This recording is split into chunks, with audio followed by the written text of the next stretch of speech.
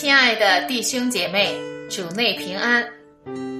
我们今天要灵修的经文是马太福音第5章1到16节。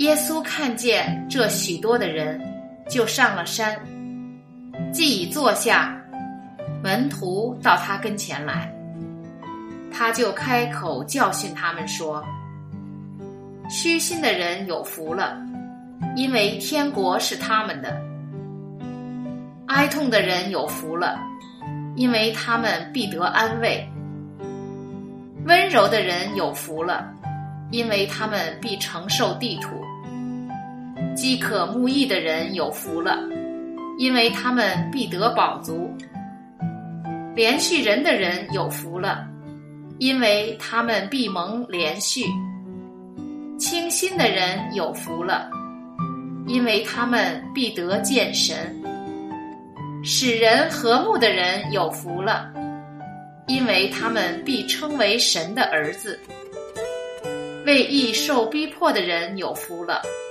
因为天国是他们的。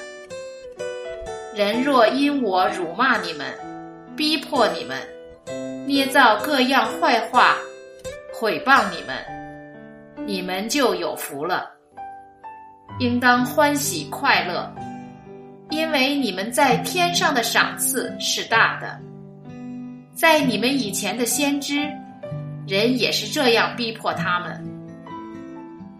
你们是世上的盐，盐若失了味，怎能叫它再咸呢？以后无用，不过丢在外面，被人践踏了。你们是世上的光，城造在山上，是不能隐藏的。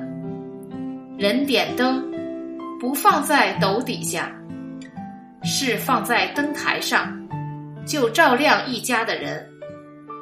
你们的光也当这样照在人前，叫他们看见你们的好行为，便将荣耀归给你们在天上的父。这就是我们今天要灵修的经文。借着这段经文，也让我们思考今天的主题：真正的福分。福分是华人非常看重的，我想这是因为在中华历史中充满了战乱，老百姓实在没有太多安居乐业的时候。当然，没有人希望自己遭遇祸患，也因此有时候求福就求到了迷信的地步。特别是春节过年时，我们小时可能或多或少都有在新年时由于做了或说了大人认为不吉利的事和话，而被大人警告的经历。祸与福也是圣经中常常出现的主题，但圣经中的祸与福更多是强调人与那位造物主的关系。人类的苦难、灾祸实际上也是人祸，人与神的关系失和，带来人与自然、人与人的关系失和。一个蒙福的人，就是神不再追究罪孽，蒙神怜悯，与创造天地万物的神有好关系的人。在这段经文中，这位来做王的耶稣向百姓宣讲如何才能有福。我相信这是在那罗马殖民统治之下朝不保夕的百姓非常愿意听到的信息，也是今天人们感兴趣的话题。但耶稣所宣告的福分却是与世人所想到的大相径庭。虚心的人有福了，原意是邻里贫穷的人有福了。可能世上没有任何的智者会把贫穷与有福联系起来，但耶稣却告诉我们，只有邻里贫穷在造物主面前存谦卑的心，才能成为神国的子民，与神和好，有成为天国的子民的福分。只有当我们知道灵里贫穷，需要神，神才会与人同在。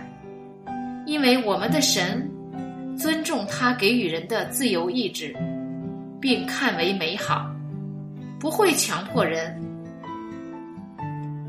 虚心是蒙福的开端，也因此带来为罪的哀痛。一个为罪忧愁的人，一定会在主耶稣的福音里得到安慰。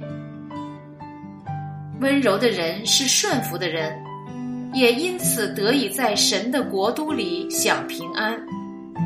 很多时候，我们没有平安喜乐，实在是因为没有一颗愿意温柔顺服神话语的心。人的心绝对无法靠物质来满足，这是颠覆不破的道理，也是那位拥有世间一切的所罗门王的真实体验。只有来自神的义，就是耶稣基督，才能使我们真正满足。但很可惜，有时我们就像一个揣着宝藏的乞丐一样，仍然在这个世界上乞讨，要用其他事物来满足自己，结果当然是失望。实际上，主耶稣在这里告诉我们的福分，是蒙神喜悦的生命品格，是在耶稣基督里赐予的。借着他，我们这些有罪的人才能来到神面前。借着神，我们彼此和睦，成为和平的使者。也借着他，我们呼叫阿爸父，得以称为神的儿子。历世历代，神的儿女才能有在迫害中见证主，为主殉道的福分，因为他们盼望那将要来的国。这些如为云彩般的见证人环绕着我们，让我们能效法他们的清心，追寻他们所得到的福分，成为世上的盐，世上的光，荣耀那位为我们舍身流血的主。这就是我们今天灵修的经文和分享的主题。现在让我们做一个回应的祷告。慈爱的天父，感谢您，今天我能成为一个蒙福的人，是您在耶稣基督里为我成就的，是那道成肉身的主让我明白何为虚心，是耶稣基督的爱使我畏罪忧伤，愿意顺服，唯有来到您的面前，我那干渴的心灵才能得到满足。爱我的主啊，求您帮助我，像您那样怜悯有需要的人，成为和平之子，播种您的爱，荣耀您，见证您。奉您的名祷告，阿们。